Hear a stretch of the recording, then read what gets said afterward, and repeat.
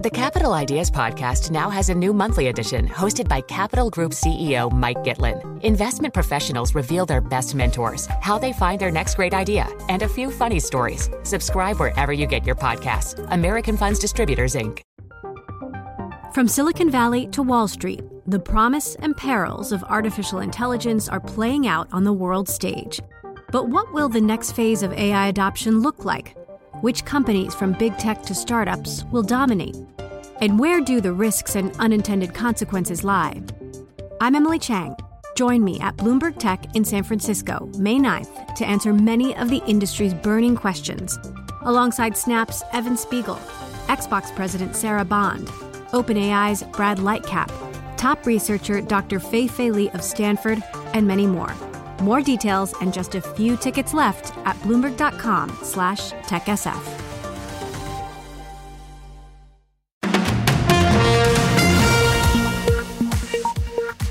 This is Bloomberg Daybreak Europe for this Wednesday, the 24th of May in London. Coming up today. The very visible hand. Chancellor-In-Waiting Rachel Reeves tells us about her plan for a more activist state. On the brink or brinksmanship, a US debt deal remains elusive as negotiations resume. Rate expectations. The Bundesbank president says several more ECB hikes will be needed. Plus, ouch couture. The LVMH stock rout wipes $11 billion off Bernard Arnault's fortune. That's all straight ahead on Bloomberg Daybreak Europe. The business news you need to start your day in just one 15-minute podcast. On Apple, Spotify, the Bloomberg Business app, and everywhere you get your podcasts. Good morning, I'm Stephen Carroll. And I'm Caroline Hepker. Here are the stories that we're following today. Labour's Shadow Chancellor Rachel Reeves is planning a supply-side intervention if her party takes power. The former Bank of England economist turned politician told the Bloomberg UK Politics podcast geopolitical risk demands a more active state. The world has changed and there's an emerging global consensus building about security, resilience and strength, about trading with countries that share our values and protecting our national security and our national economic security. Reeves's plan would be a step change from the current government's, which says that they'd wish to avoid a subsidy race with the United States. We'll have more of that interview with the Shadow Chancellor in just a moment. In the United States, House Speaker Kevin McCarthy has told Republicans that debt limit talks still have some distance to go. This as one of his chief negotiators said that there are no more meetings planned with the White House on the issue. Republican Vice Chair of the House Financial Services Committee, French Hill, says that there's still time for an agreement. No one wants to default on the Treasury securities. No one's proposing to do that. But unfortunately, Congress uses a deadline. And so, like John Boehner told us years and years ago, Congress moves very slowly until it doesn't. And so we're working on this deadline, and we want to get a deal that's responsible and sensible, raises the debt ceiling, but curtails the avalanche of spending. French Hill was speaking to Bloomberg's Balance of Power. The impasse increases the likelihood the House and Senate will both vote on any deal next week. There are mere hours before June 1st, then, the date the Treasury Secretary Janet Yellen has warned the US could run out of money. The European Central Bank will need more interest rate increases to bring inflation under control. That's according to Joachim Nagel, one of the central bank's most hawkish rate setters. Speaking in Berlin, the Bundesbank chief warned that, quote, several rate hikes will still be necessary to reach a sufficiently restricted level. The ECB is in the midst of its most aggressive tightening cycle ever and will likely hike by a quarter point at its next two meetings. The EU and US are looking to align investment controls for sensitive technologies in countries like China. According to a draft statement, the partners will seek to align their approaches to prevent capital, expertise and knowledge from supporting the technological advances of strategic rivals, in quotes. The discussions come at a difficult time for Beijing's ties with Western nations. But China's new ambassador to the US, Xi Feng, says that he's keen to improve ties between the world's two largest economies. At present, Sino-US relations is facing serious difficulties and challenges. We hope that the United States will work together with China to increase dialogue, to manage differences, and also to expand our cooperation so that our relationship will be back to the right track. Xi Feng's note of optimism comes as President Biden said that he expects ties to improve very shortly, signalling a possible thawing of relations between the US and China. Now, the world's richest person, Bernard Arnault, has seen $11.2 billion wiped off his fortune over concerns that a softening US economy will dampen demand for luxury goods. Shares in LVMH, the firm he founded, fell amid a broader decline that erased around $30 billion from the European luxury sector. But don't feel too sad for Arnault. Even with the sell-off, the French billionaire still has a net worth of $191.6 billion. Wow, those are a few of our top stories then for you this morning. I just note that there are issues around luxury sales to China, but also to the US. Morgan Stanley organised a big luxury conference in Paris and talked there and flagged the idea of a relatively more subdued performance in the US. So that was the big issue that drove a lot of European stocks yesterday. A couple of other thoughts, though, for you. Apparently, London workers are going to the office now for less than half a week. It is a really significant change. Apparently, the return to office is stalled. I was surprised by this because it does seem busy here in the City of London. Like, yes, Fridays are quieter, definitely, and noticeably. But, you know, certainly the Tuesday, Wednesday and Thursday, choose your own acronym, it certainly seems to represent that there's quite a lot of... Look, I don't have to shove my way onto the tube platform, so that is tells me everything that I need to know. And it's true if you look at the data, right? Exits from underground stations in central London are at about 70% of the levels pre-pandemic. So that's the 30% drop is there, and it has stayed there. The other issue also to mention is a really interesting and quite worrying write-up for the NHS. Waiting lists are pushing more Britons into private healthcare. We sort of knew this at the end of last year, right? The number of people paying for insurance, private health insurance, suddenly soared. But now people are actually prepared also to pay for inpatient ops. There's been a big jump in that. Yeah, and that's something that this is data from the Private Healthcare Information Network written up by our colleague Lisa Pham. It's showing that, look, that people are trying to find a way around those long waiting lists. More than 7 million people waiting for treatment in England. We knew that the NHS is under huge pressure and people are having to fork out to try and get around it for things that are, you know, the likes of hip replacements and surgeries like that are among the most popular. Yeah, absolutely. OK, so those are a few of the issues then facing the UK. Well, on the political front, if opinion polls are to be believed, Rachel Reeves is Britain's Chancellor-In-Waiting. She is setting out Labour's economic vision later today in Washington, D.C. Perhaps she'll mention the NHS, you never know. A key plank, though, of Labour's plan is state intervention to grow key industries, something that Reeves is calling securonomics. We spoke to her on the Bloomberg UK Politics podcast. Reeves told Lizzie Burden and I that Britain needs to change to match an uncertain world. The Capital Ideas podcast now has a new monthly edition hosted by Capital Group CEO Mike Gitlin. Investment professionals reveal their best mentors, how they find their next great idea, and a few funny stories. Subscribe wherever you get your podcasts. American Funds Distributors, Inc. The countdown has begun. From May 14th to 16th, 1,000 global leaders will gather in Doha for the Qatar Economic Forum powered by Bloomberg. Join heads of state, influential ministers, and leading CEOs to make new connections, gain unique insights, and uncover valuable opportunities in one of the world's most rapidly rising regions. Request your invite for this exclusive event at QatarEconomicForum.com. At the moment in the UK, that link between hard work and fair reward for too many families has been broken. And at the same time, our national economy is being buffeted around by a series of shocks to the global economy, but finding it harder than others to recover from those crises. And securonomics is an approach that builds on the contributions of more people in more parts of Britain and with a more secure national economy, taking advantage of some of the big opportunities, but also ensuring our resilience, our strength and our security to give families that security that they desperately crave right now.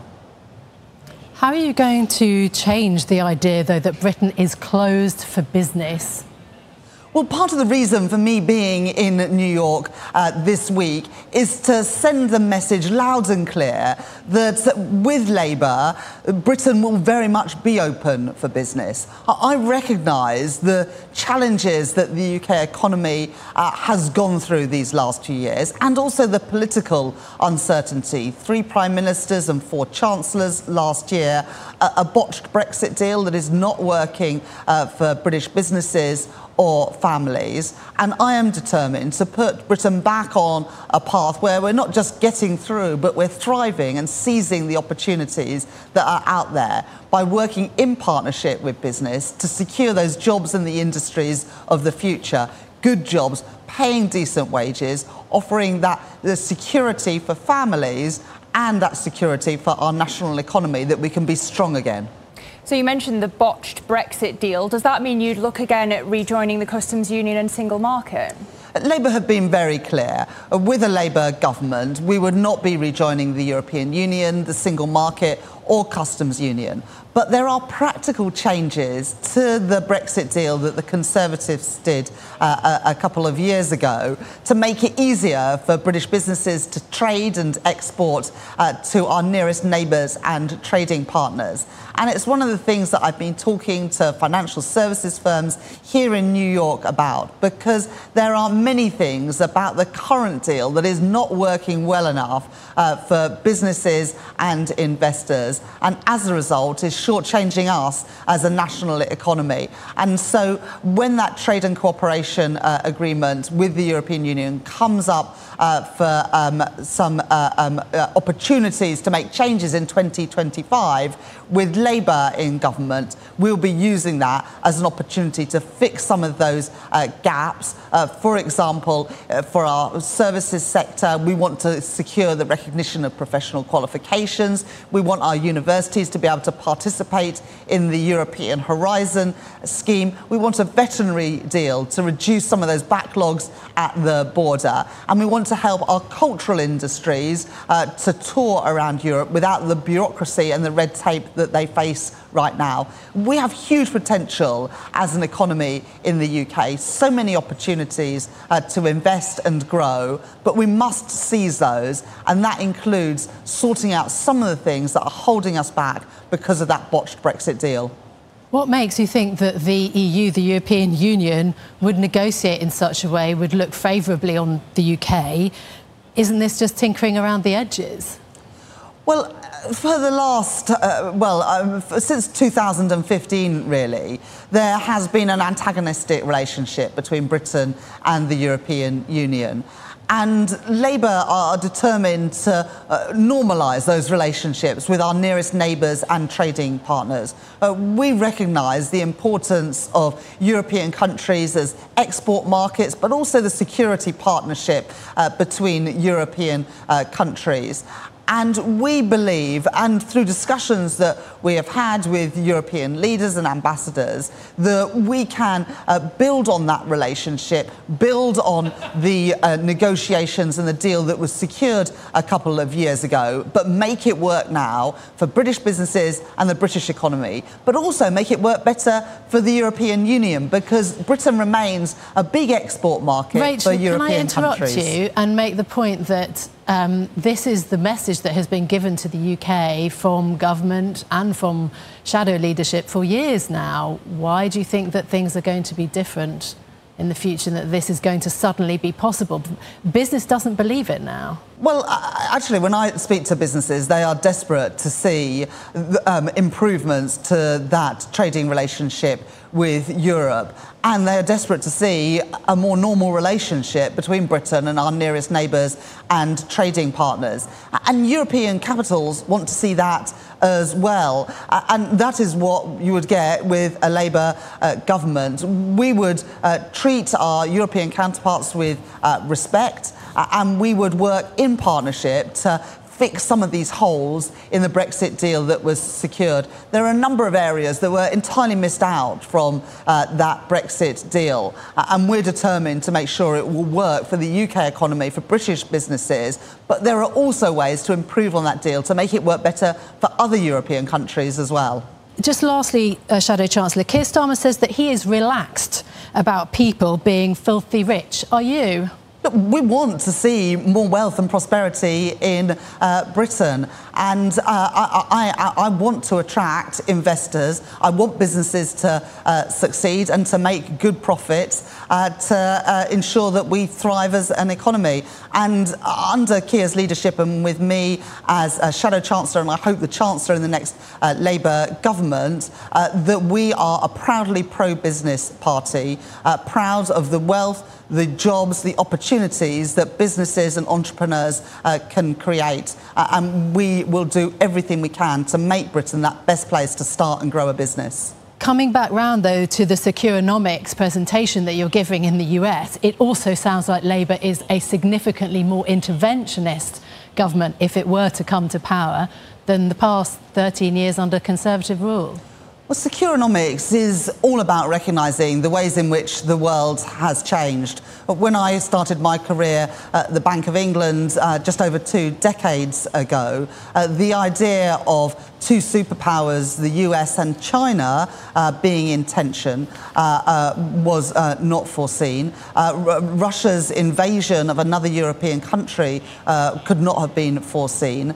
And the challenges of the climate emergency were far from the centre of the political or economic agenda. So the world has changed, and there's an emerging global consensus building about security, resilience and strength, about trading with countries that share our values and protecting our national security and our national economic security. Securonomics is about helping families have that stability and security in their lives to ensure that that link between hard work and fair reward is brought back, but also about securing our national economy so that we are more resilient in the face of the shocks that we have been exposed to these last few years and will surely be exposed to in the future too.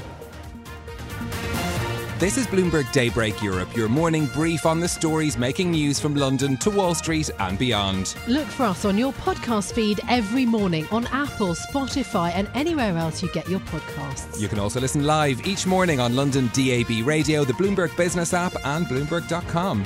Our flagship New York station is also available on your Amazon Alexa devices. Just say, Alexa, play Bloomberg 1130. I'm Caroline Hepker. And I'm Stephen Carroll. Join us again tomorrow morning for all the news you need to start your day, right here on Bloomberg Daybreak Europe.